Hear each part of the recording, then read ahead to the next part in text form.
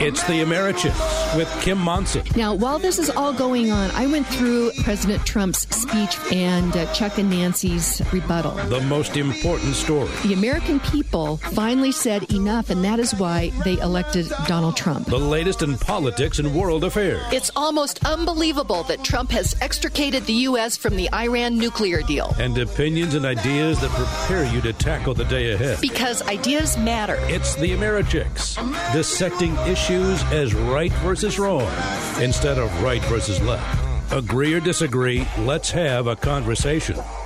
Indeed. Let's have a conversation. Welcome to the Americhicks with Kim Monson, where we need to have conversations about all these things going on in Colorado and going on in our country. And indeed, dissecting these issues as right versus wrong instead of right versus left. Agree or disagree, let's have a conversation. Wanted to just let you know we've got a great show planned for you today. We'll do some headlines this first segment. Second segment, we'll be hearing from Sherry Gibson. She is the vice chair of the Colorado Republican Party. And we want to pick her brain and find out what her read is on what's going on in Colorado and what can we do about it. And then in studio with me right now is Karen Levine. Good friend, and Peter Wall, good friend as well. Karen is an award-winning realtor with RE/MAX Alliance, and our go-to. We've been friends for a long time. And, we have. So if you're thinking buying or selling your house, you are the person to talk to. Certainly am. And I have your phone number memorized. It's 303-877-7516. And I'm usually pretty easy to get a hold of. Yes, you are. And Peter, we've known each other really for a long time as well. When I was on city council is how we met with each other. Exactly. It's been a long time. Yeah, and you are with the Denver Metro Association of Realtors. That's the one, DMAR. Yeah, and you are their government relations person. That's correct. And so we're going to be talking about this ordinance right now. It's in Denver. The Colorado legislature kicked it around, called Right to Survive. But what that actually, we certainly want people to be able to survive, and we want to be compassionate. However, this baby is something, a whole different thing. So we'll talk about that in the third and fourth segment. But do want to give a shout out to my great team, producer Steve, Zach, Patty, and Keith. Thank you for all you do to make this show really happen, and I really appreciate all of you.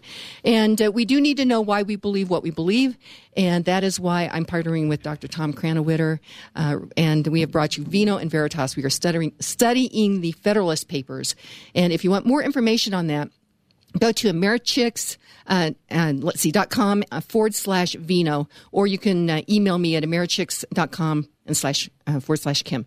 Karen, you are attending Vino and Veritas. Just a quick, are you enjoying it? Yeah, it's awesome. It's very surprising to me that I have never read the Federalist Papers, and my husband is doing it with us as well, and he had to read them in high school, and he's revisiting that and obviously seeing it through different eyes, and it should be required reading for our students, I think, in high school, to understand the Founding Fathers and what they wanted for our nation. Yeah, I have never read it either, and so it's really been a great thing. So again, go to americhicks.com/Vino for more information on that.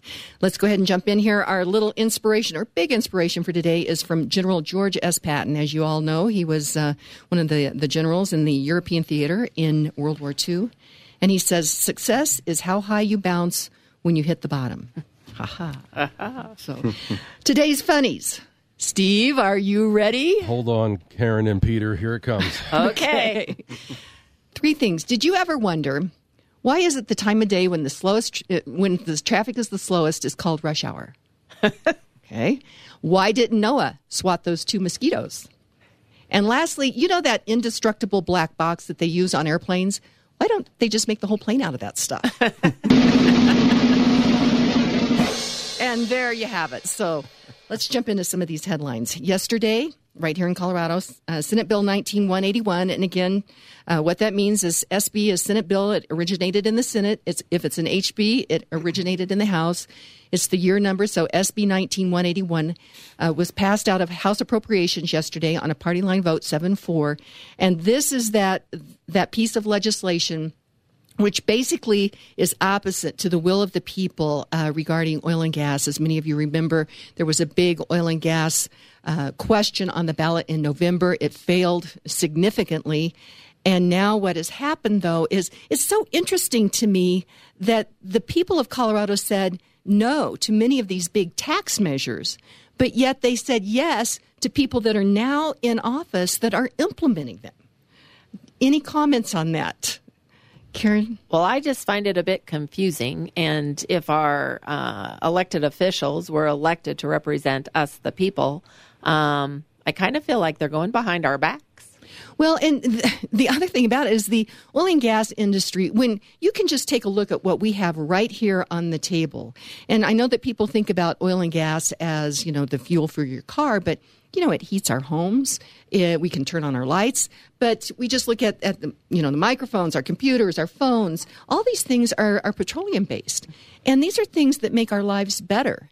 And so just on a regular, everyday person's life, that's a great thing. But then the amount of tax revenue that oil and gas puts into the tax coffers here in Colorado is significant. And in fact, I think it's about $600 million that just goes to education. So we have politicians and bureaucrats that talk about how important funding is for education, but yet they're trying to kick out an industry here in Colorado that is, significantly contributes to that. So it just doesn't make much sense to me. It does not. Okay, so that's one headline. Another headline here in Colorado, Governor Polis says that he's going to let sheriffs can decide which laws to prioritize.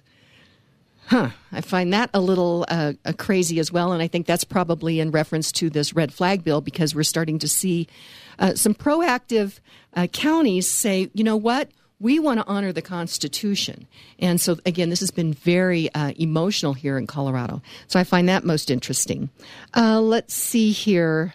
Let's go to national. President Trump is receptive to Senator Graham's call for a second special counsel to review the Russian probe origin. Now, as many of you know, the Mueller report was just recently released. And in it, it said that they could find no collusion between the Trump campaign and the Russians. The other thing that they said was that they could not exonerate him from obstruction of justice. However, I am wondering how you can obstruct justice for something that didn't happen. And so last night, Karen, we were talking with a number of the girls and one of our friends, and I got to try to get this right, but we were talking about the Smollett case, Jussie Smollett in Chicago, where the charges of him dropped. He apparently had paid $10,000. Chicago's going to keep that. He's done some community service. I guess he stuffed some envelopes or something. And so he's basically, the charges have been dropped. It's going to be expunged from his record. And, but they did say something along the line, but they could not exonerate him from, the crime. And Kim, our friend, said, did you notice that this is the same language that they're using over here on Trump? So Trump was not guilty, but yet the language is we cannot exonerate him. But Smollett, clearly everybody knows that he is guilty. And the police department in Chicago is very concerned about the charges being dropped. But they're using the same language that they cannot exonerate him from the crime as well. Steve, you look like you might want to have something to say.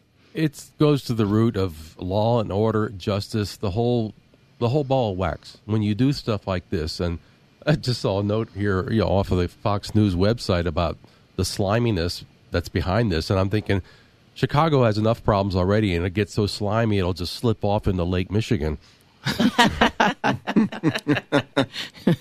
Well, I actually have one of my favorite aunts lives in Chicago, so I hope that it doesn't slide off into Lake Michigan.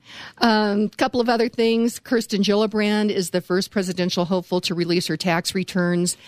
And I'm sure, again, this is one of those things that they have been calling for Trump's tax returns, and then they want to go through it with a fine-tooth comb and be talking about it and confuse the American people.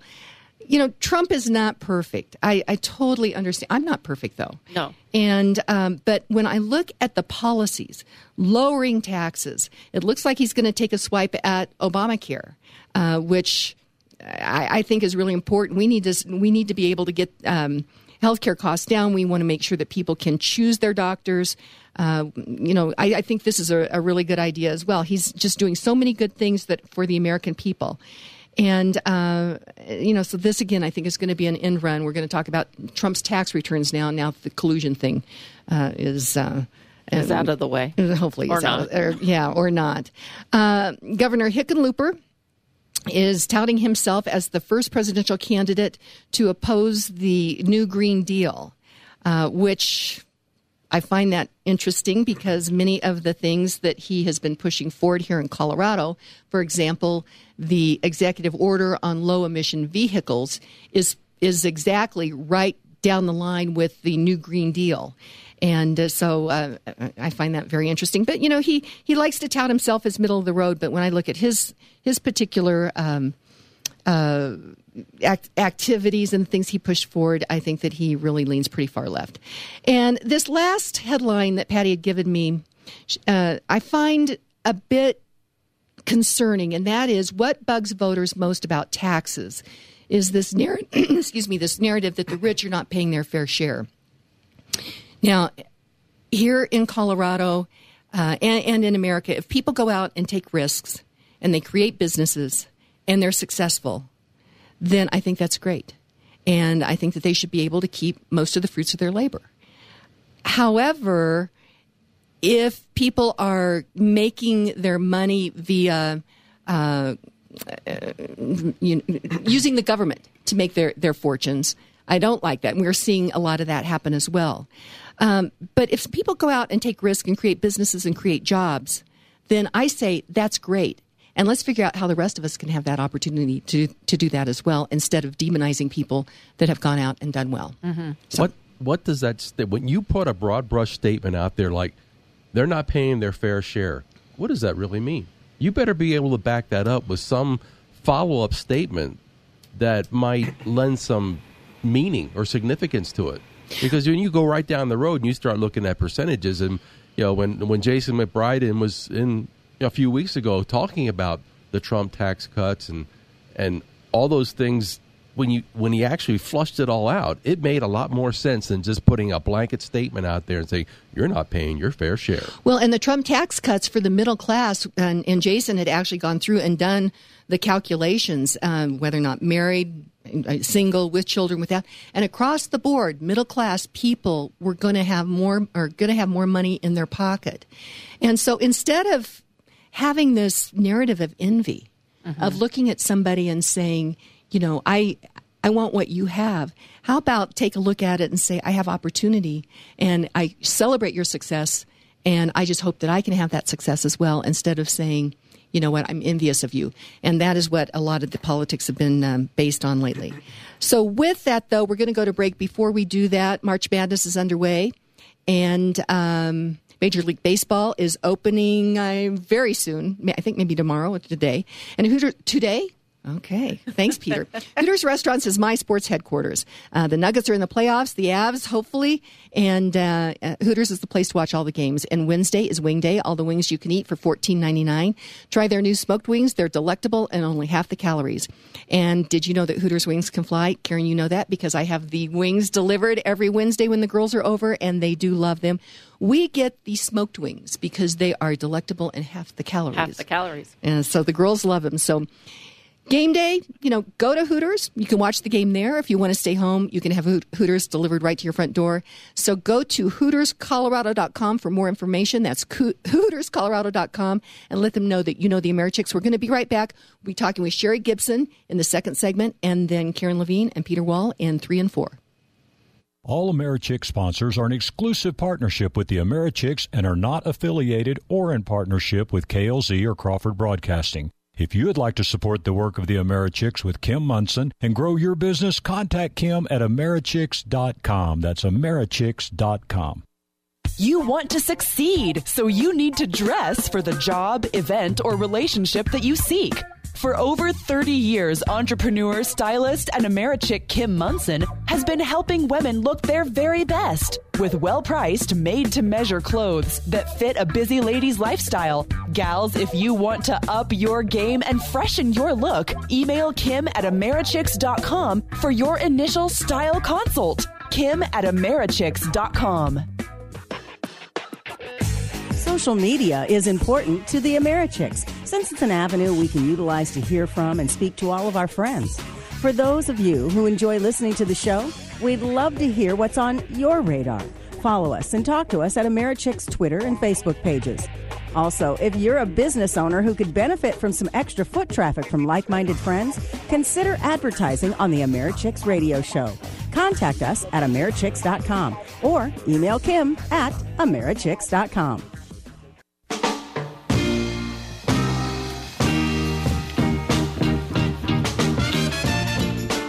Hey, welcome back to the Americhicks with Kim Munson, where we dissect issues as right versus wrong instead of right versus left, agree or disagree. Let's have a conversation. And I am so excited to have a conversation with Sherry Gibson. She is a woman I truly admire.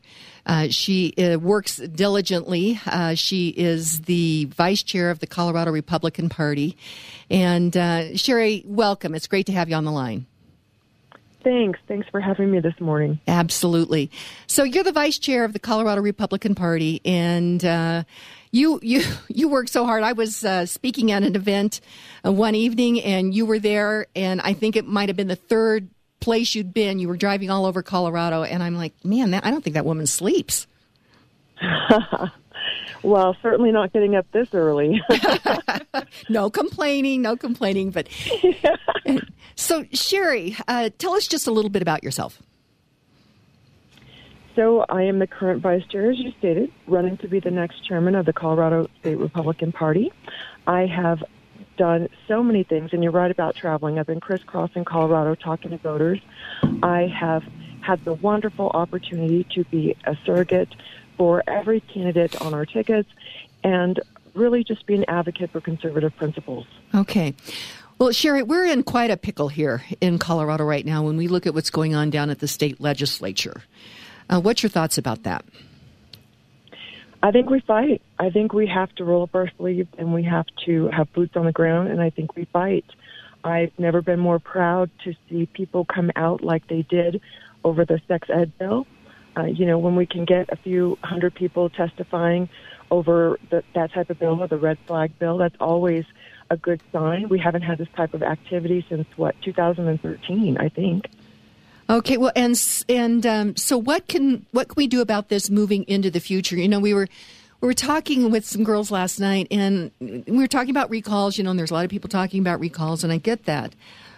But I said many times it appears that the radical progressive activists that have taken over the Democrat Party, this is no longer the Democrat Party of JFK, that they're playing chess, and sometimes it kind of appears like we're playing checkers and all, because, the recalls went through. But now as we look at it, a few years later, we now have a complete, again, I think, radical progressive activists down at the State House. And so we've got to figure out the long game. What do you think about that? That starts with building our bench for the future. We have to think about tomorrow. Oftentimes with elections, we get caught up in the now, and we don't think about what happens, 2, 4, 6 years from now. We, as a party, have not done the work that we needed to do. The Democrats have been very strategic about how they built their coalitions and how they reached out to people, and the Republican Party just has not done that. We've always looked at money, and we forgot that it's the people who actually vote. So that's where we need to start. Start looking at the people and remembering who we are as a party, and then learning how to communicate. We have great ideas. We have strong principles, good values that a lot of people can grab hold to, but we don't know how to communicate those principles to the larger electorate. Well, and Sherry, you talk about electing Republicans. Of course, we have a big swath now here in Colorado that are unaffiliated. I think a lot of people have been disillusioned by, both sides of the aisle. But from my time when I was on city council, it was interesting to me that, nobody agrees on, sometimes I don't even totally agree with myself on things. But to get two people to totally agree, that's pretty difficult. But I was a bit astonished to see people with R's behind their names that didn't seem to have an appreciation for, like, the basic rights, like the Second Amendment or taxation or those kinds of things. And so when we talk about electing Republicans, how do we elect people that really do care about limited government and the opportunity of the individual? I think you look at people's voting records. You know, a man who votes for everything stands for nothing. We have to be consistent, and that's where we fall short. People want to get behind someone who is a strong, consistent leader. And if we see Republicans, like you say, you know, going outside of our value system or doing things that are not part of our platform, they're not going to want to get behind that person. Okay. And how are you going to address this big swath of unaffiliated? Unaffiliated we all share the same challenges, and we all share the same ideals about wanting Colorado to be the best it can be, right? So when we talk about education or transportation or some of the things that are going on in our specific communities, we want good outcomes. We need to talk about solutions. We absolutely have to be on the forefront. We have to be leading on these issues, and we have to talk about solutions that people can grab hold to. Oftentimes when we, as a party, start talking, we are myopic in our scope, and we only speak to the Republican Party. The larger electorate of Colorado wants to know what solutions we have for the challenges ahead of us, but when we speak to them, we have to speak to them in a language that they can receive it. Okay, that makes a lot of sense. How do we talk to people, though, about limited government? Because so many times, you know, people say, hey, somebody should do something, and the first place they look is government. How do we, I mean, it's harder to talk about, you know, the solution is within ourselves instead of government. How do we really talk to people about that? Because I think that's one of the big messaging challenges. We have to make things matter. You know, we have to make things personal. Why does it matter to an 18-year-old barista in the 16th Street Mall if they're going to run jobs out of Weld County, you know, oil and gas jobs? We have to make it personal. So the way that I always tend to explain it is something like this. Listen, if it costs more to transport goods to your organization, then you may not get that raise that you're looking for. It may not be as big, or it may not be there at all. And I know that rent is really expensive in Denver.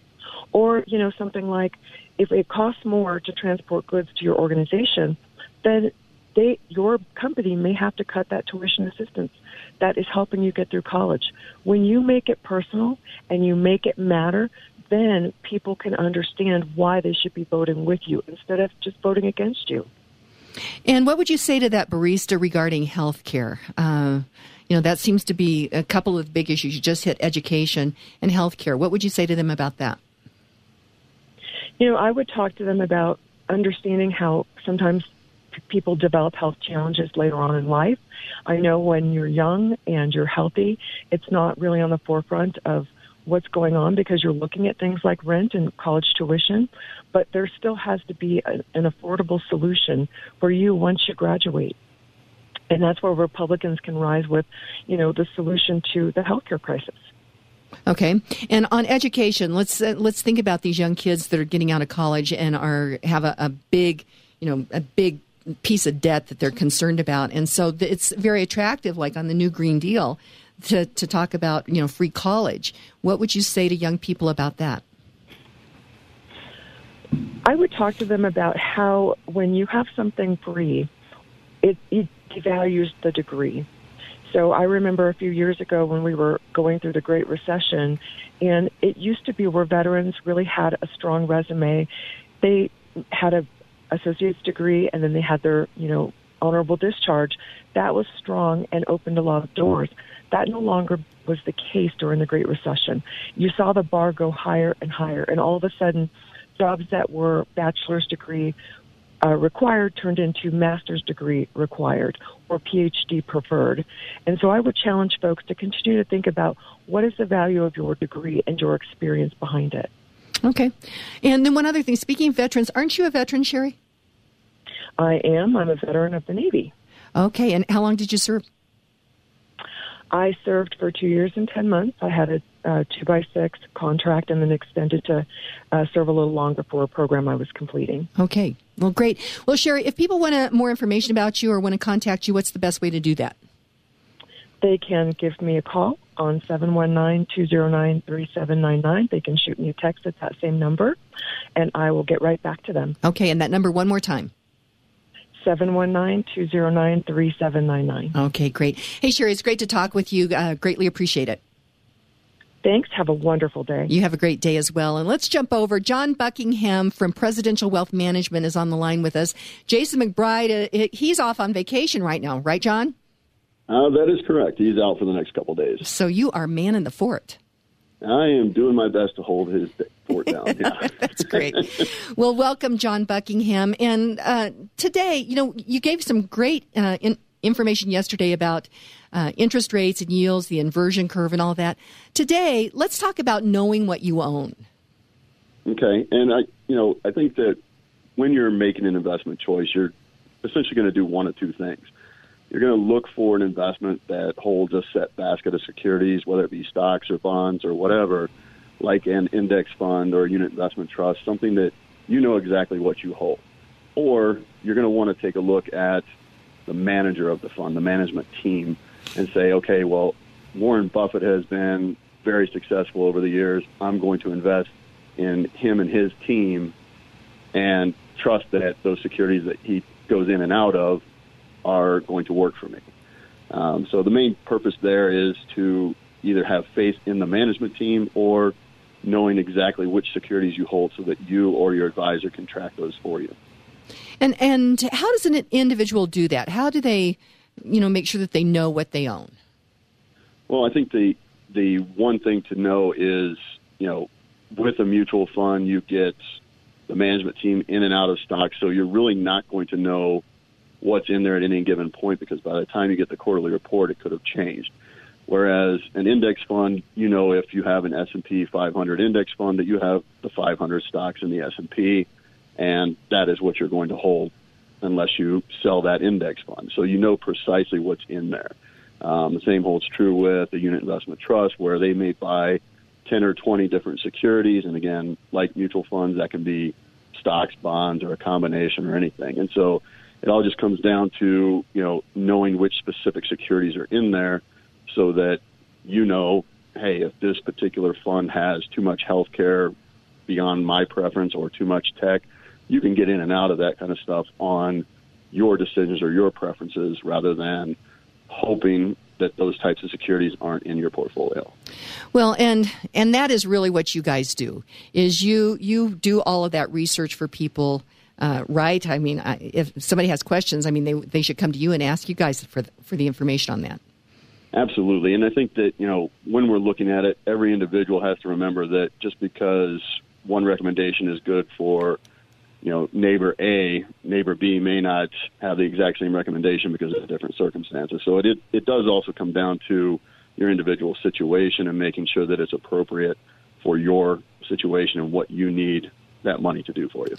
Well, and I think it's important to realize that, yes, everybody is different. It's very personal.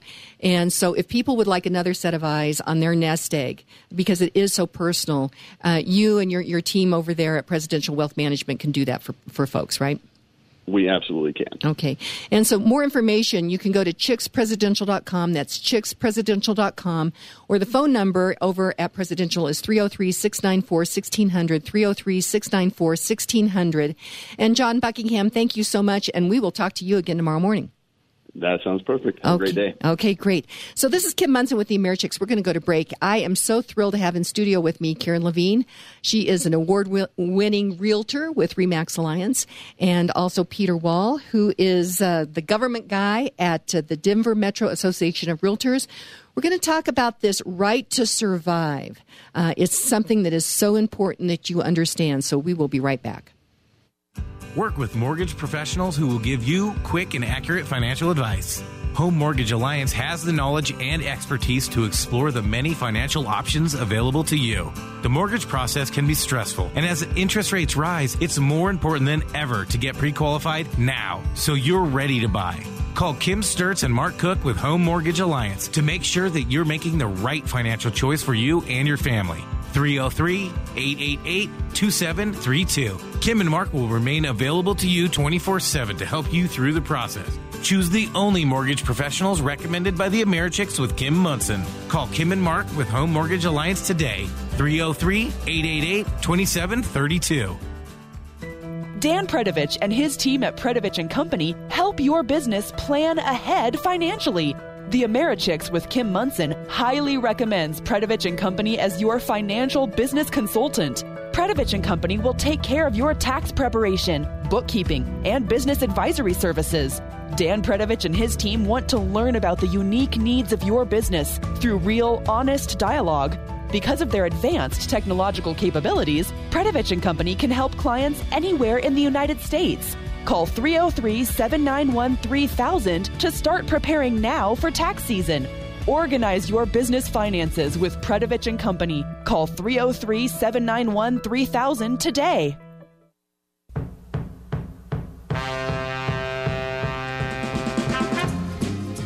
Hey, welcome back to the Americhicks with Kim Munson, where we dissect issues as right versus wrong instead of right versus left, agree or disagree. Let's have a conversation, offering you a conservatarian perspective. And we're going to have a conversation today with Karen Levine and Peter Wall. So, Karen, welcome. Thank you. And Peter, great to have you here. Great to be here. Thank you. This is your radio debut. My radio debut. Woohoo! All right. So, and I've known, Karen, you and I have known each other for many, many years. And Peter, we met when I was on city council. So it's great to have you here. Both good friends. Let's talk a little bit about right to survive. Okay. Peter, why don't you set this up? Sure. So just a little bit background.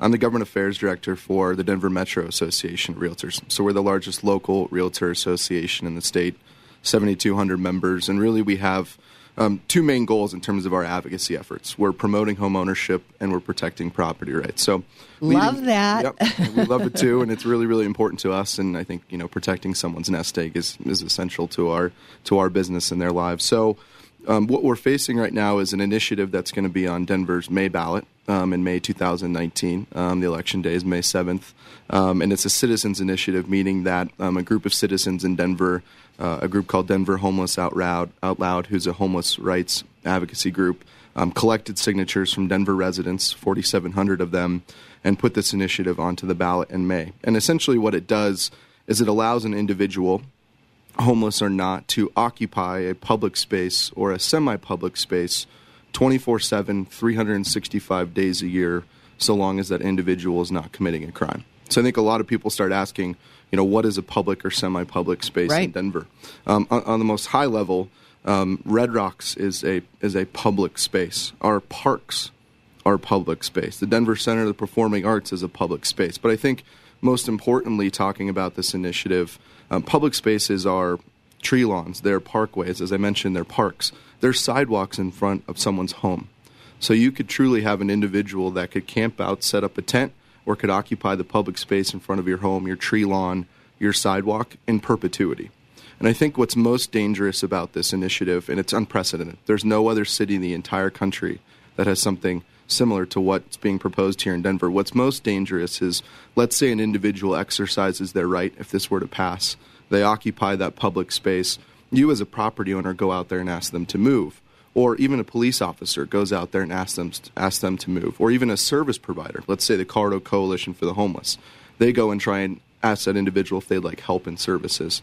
It is that person's civil right under this initiative to occupy that space. And if you are in any way harassing them or they perceive it as harassment, it's a civil rights violation and they can sue you. I think that's the most dangerous piece about this initiative. Astounding. And it goes. That's why it goes so much further than any other. We've seen other ordinances, we've seen other laws that have been passed in L.A., Portland, Seattle, across this country, but that civil rights violation piece is something that is really concerning. And I think it's shown in the fact that we have a lot of the service providers, the Colorado Coalition for the Homeless, the Salvation Army, Catholic Charities. These groups are coming out and saying we're particularly concerned about this initiative because we want to be able to help people. And that civil rights piece, a lot of people are concerned that it's going to prevent them from actually helping people get the services they need. Because we want to see people in supportive housing. As realtors, as DMAR, we want to see people in housing, whether that's short-term supportive housing or eventually long-term housing. We want to see people get mental health services. That's obviously a big component of homelessness. So, we want to see solutions and we want to see initiatives that are focused on coming up with solutions, particularly in housing and mental health services. And unfortunately, Right to Survive does nothing to help the homeless. Peter, another question. I read that. I read the ordinance, or I thought I did, and I missed that civil rights component. And I can see why that's so concerning. I have to ask just a question, though. Okay, so you have your lovely home in Denver, and somebody decides that they want to camp, so could they put a tent on the sidewalk out in front of your house? So all the sidewalks in Denver are public right-of-way. They are owned by the city. Someone could put a tent on the sidewalk in front of your home in perpetuity, so long as they're not committing a crime. Okay. Yep. So then I'm thinking people living, though, going to the restroom. So somebody's parked in front of your house. Can they be, I'm just kind of concerned about that. Very concerning. I think we've seen, particularly other cities that have adopted similar type of legislation. Again, this goes much further than them.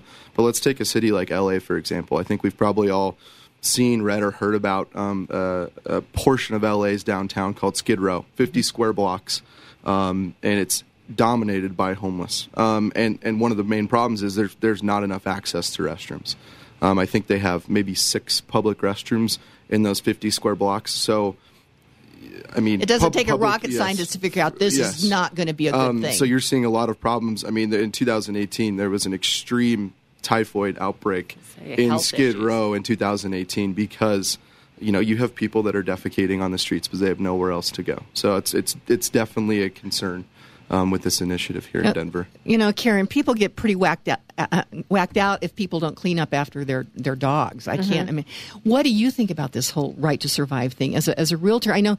Well, you're on the National Board of Realtors, and that what Peter said. This is one of the things that is so important to you is private property rights and people being able to have their homes. What do you think about this? Well, definitely, I have a heart for the homeless, and I feel for them, and I'm compassionate about them. And the homeless population is a population that we want to shrink. We don't want it to grow. And what I see with this type of initiative is that it makes homelessness look really good. It looks positive, and it looks like, well, I can be homeless, and I'll have a place to live, and so. It's twofold. You're making something that really isn't a positive state of being, and we would like people to not be homeless. We would like people to have appropriate shelter and appropriate health care, and yet we're going to allow them to live in places that are going to affect people who do have homes and take away their rights and their equity and their value in their homes because it won't be very desirable if someone's living out in front of their house. So it creates a problem that I know that the hearts of the people that probably put that forward have really good hearts, but they're not looking at the long-term effects of this potential legislation and not as severe, but pretty severe in Colorado. If you look at construction defect legislation, those people that were representing us saw a problem and wanted to fix it, and their hearts were in the right place, but they didn't look long-term. And not looking long-term, we now have a market housing situation where we have so much rental property coming out of the ground and not ownership available property, which is causing great appreciation for sellers who want to move out of our area, but people who want to stay in Colorado can't find affordability. So I think it's very, very important that the voters, when they look at this in the city and county of Denver, our Denver residents, that they look at the long-term effect, and this does not help the homeless. Well, and I've done a lot of volunteer work. I have a heart for people. I care deeply about people.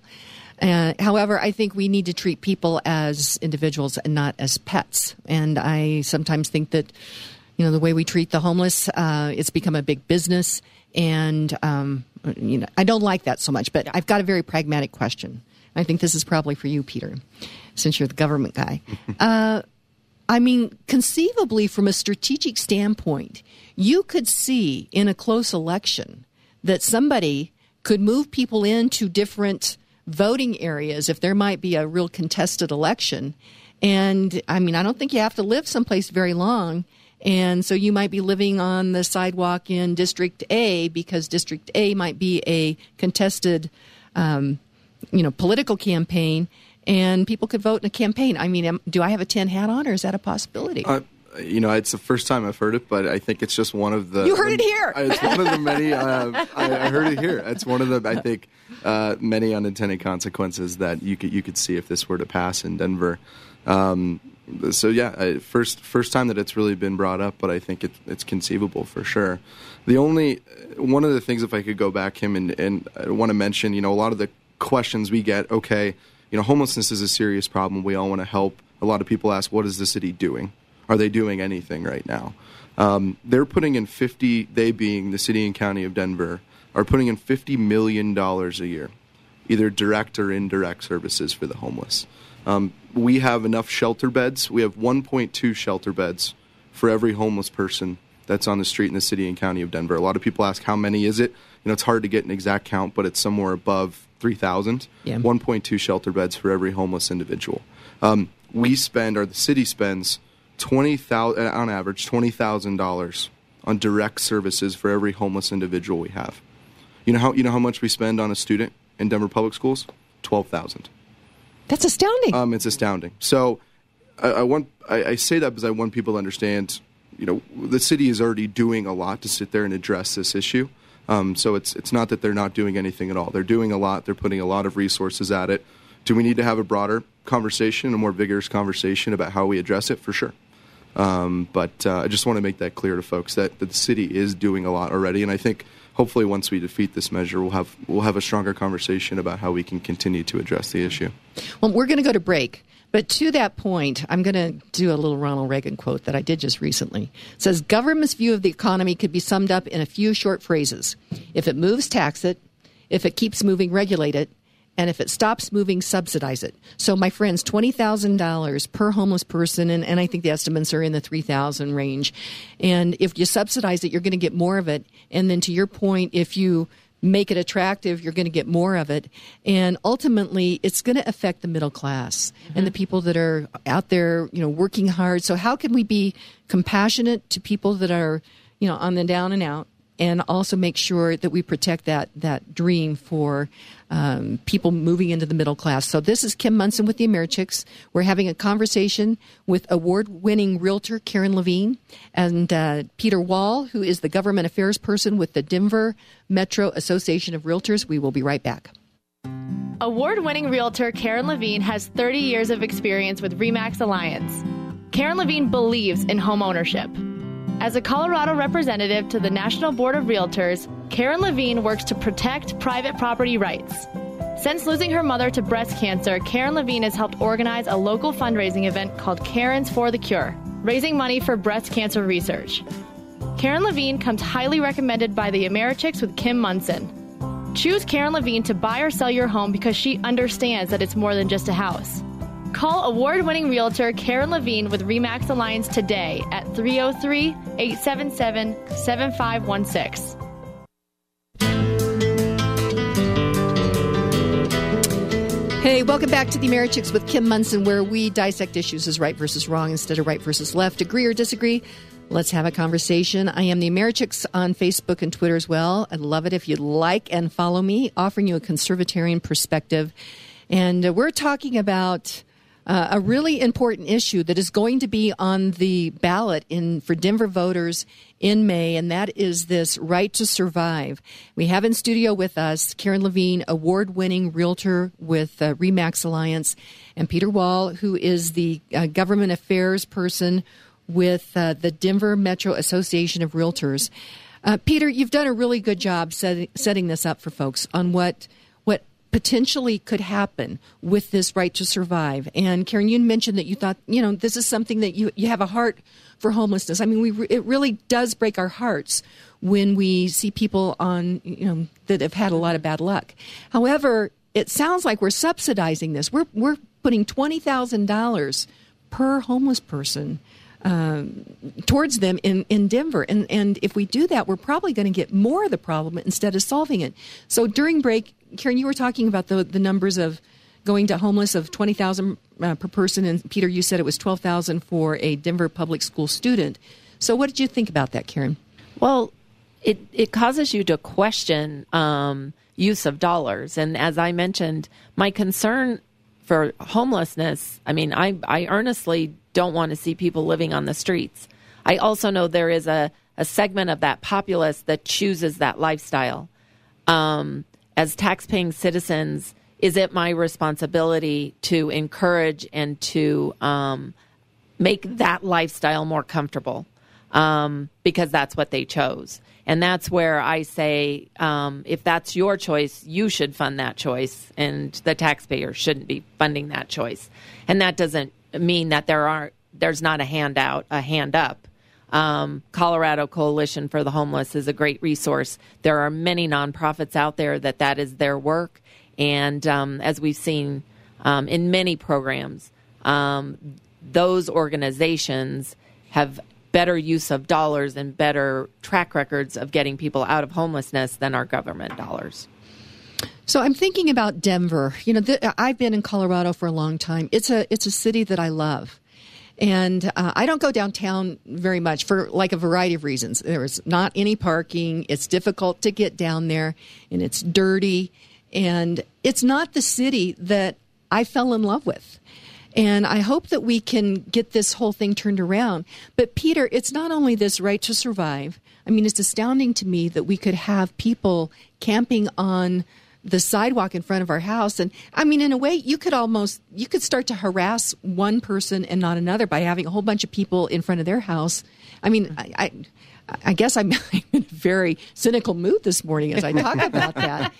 But it seems like we're taking these policies that would enable people to, instead of giving them opportunity and being creative and doing better in their lives, we're looking at the right to survive where, hey, it's okay to camp in front of somebody's house. We're not going to worry about where you go to the bathroom or things like that. And then we have the thing that ended up, doesn't look like it's going through right now, but this was the safe injection zones. And again, so would government actually be spending money to enable people to destroy themselves? I mean, that's not the American idea, Peter. Yep. So I want to be clear on one point here that, all of our elected leaders in Denver, the current city council, the mayor, in fact, many of the candidates, there's an election too in May on the ballot with the Right to Survive initiative, where you have all 13 Denver City Council members up, as well as the mayor. None of those elected officials have come out and endorsed this or supporting it. Many, if not all of them, are coming out and opposing it. So good. Okay, I think great. what we're, and I bring that up because what we're seeing is, I mean, this is a show about conversations, right? It's when individuals feel like they're not heard by their elected officials, ultimately what happens is they sit there and go to the ballot. They collect these signatures. The bar is way too low to get something on the ballot in Denver. They literally had to collect 4,700 signatures to get on the ballot. And if there's 3,000 homeless, it didn't take long. Yeah, I'm sure they got some of those folks to sign as well. But when the bar is too low, we're not having a conversation about how to address the problem. What happens is something ends up on the ballot. We're spending millions of dollars fighting it. Those are millions of dollars that could be going into additional resources to help the homeless, and that's housing, that's mental health services. So I just bring that up because I think you need to draw the line and kind of recognize that sometimes you have elected officials that are pushing bad policy, but this case, it's you have some residents, you have a very active homeless rights advocacy organization that put this on the ballot. Well, and when we talk about the rights, they're calling this a right, and I don't think it's a right that somebody can go and park in front of somebody's house and camp there for perpetuity. And Karen, the middle class, a vibrant middle class, is something that makes America so unique. Home ownership is one of those key components to the middle class. And so we talk a lot about affordable housing and how expensive things have gotten in Colorado. And I submit to you that a lot of it is because of government policy. And you just hit upon it, and that is the construction defects legislation that was put in place that basically stopped development of condominiums here in Colorado. And a condo was a way for many young people to start to get into some kind of ownership, to start to create some equity. They get that equity, then they can bump it up to a home. Mm-hmm. And now people are being pushed into apartments and, kind of small apartments, encouraged to ride light rail. And, I find that that's kind of an affront against the American dream. Yeah, and what I found interesting is when I was at the National Association of Realtors annual meetings in November, many states throughout the United States is being challenged by the amount of rental apartments being built in their cities. And they do not have construction defect legislation on their books. And so what I see is that Colorado has an excuse because we had that legislation. But what's happening nationwide that we're not seeing more ownership units being built? We know we have history that ownership creates wealth in a family unit. It creates wealth for our communities. It brings communities together. It makes for better education. It makes for less crime. Home ownership has been the foundation for the wealth of America. And so my question to all of us is, what is going on in our political government arena that is wanting to take away that? And I fear that home ownership empowers us. Non-home ownership takes away our liberties. And so you're on the national board, and you have such a great way of messaging and listening to people, and you've had some conversations on the national level about this. We have, and, it's a very large board of directors, and there's lots of issues, but, you just hope that if you bring up the topic, you'll cause conversation like we're having here, and people will start to become aware that we're diminishing the value of home ownership, and how can we regain that in our nation and in our communities. Right. So instead of devaluing home ownership, which I think that this right to survive would do that, we want to empower people. And Peter, we're getting close to the end of our time. And once again, kind of talk about the solutions that we have for homeless here in Denver, so people understand that this is not, it's not uncompassionate to vote no on this thing. Yeah, so I think solutions, we're looking towards, two things, housing and mental health services. So a lot of people say, okay, you're opposed to the right to survive. What have you supported, or what would you support? There was an initiative that ended up passing. It was on Denver's ballot in November 2018 called Caring for Denver, a sales tax increase that generates $46 million a year for mental health services and some housing services. I point to that in terms of that is a solution to sit there and actually address a root cause of homelessness, but telling someone that they can sit there and just survive on the street and we're not going to do anything else to help them, it's inhumane, it's not helpful. People sit there and stay in the same cyclical cycle, and we can do a lot better in that. So that's really the theme of this campaign. The opposition campaign is called Together Denver. If you want more information, www.togetherdenver.com. And I think we really need to sit there and one, defeat this initiative, but two, continue to have these robust conversations around housing and mental health services to help these individuals. And you said that's Together? www.togetherdenver.com. Okay, great. And then, Karen, one other thing. If Denver passes this, though, it would actually affect housing in the whole metro area, right? I believe it will. If you see that, the residents, the homeless, are taking up public spaces in Denver, that's going to bleed over into our suburbia neighborhoods. And then it's probably going to affect pricing because people are going to want to move out of Denver and move into the suburbs. And we already have a inventory shortage, metro and statewide. I will say inventory has gone up the past 2 months, and time on the market has increased, which means the rate of appreciation is starting to slow down a bit. But then again, I've written several offers this week, and both cases have been multiple offer situations. So it's kind of a interesting scenario of what's happening in our marketplace. Okay. Well, Karen, thank you so much. Peter, thank you so much. If people want to talk to somebody about buying or selling property, they need to give you a call. I know you well, known you for over 30 years. Your phone number is 303-877-7516. For Karen Levine, again, that's 303-877-7516. Peter, thank you so much. It's great to see you again. So good to see you. Thank you so much for helping me have my radio debut. You knocked it out of the park on this debut, I say.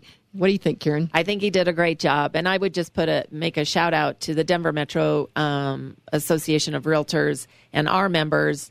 If you don't call me but have a housing need, please call a realtor. That's for sure.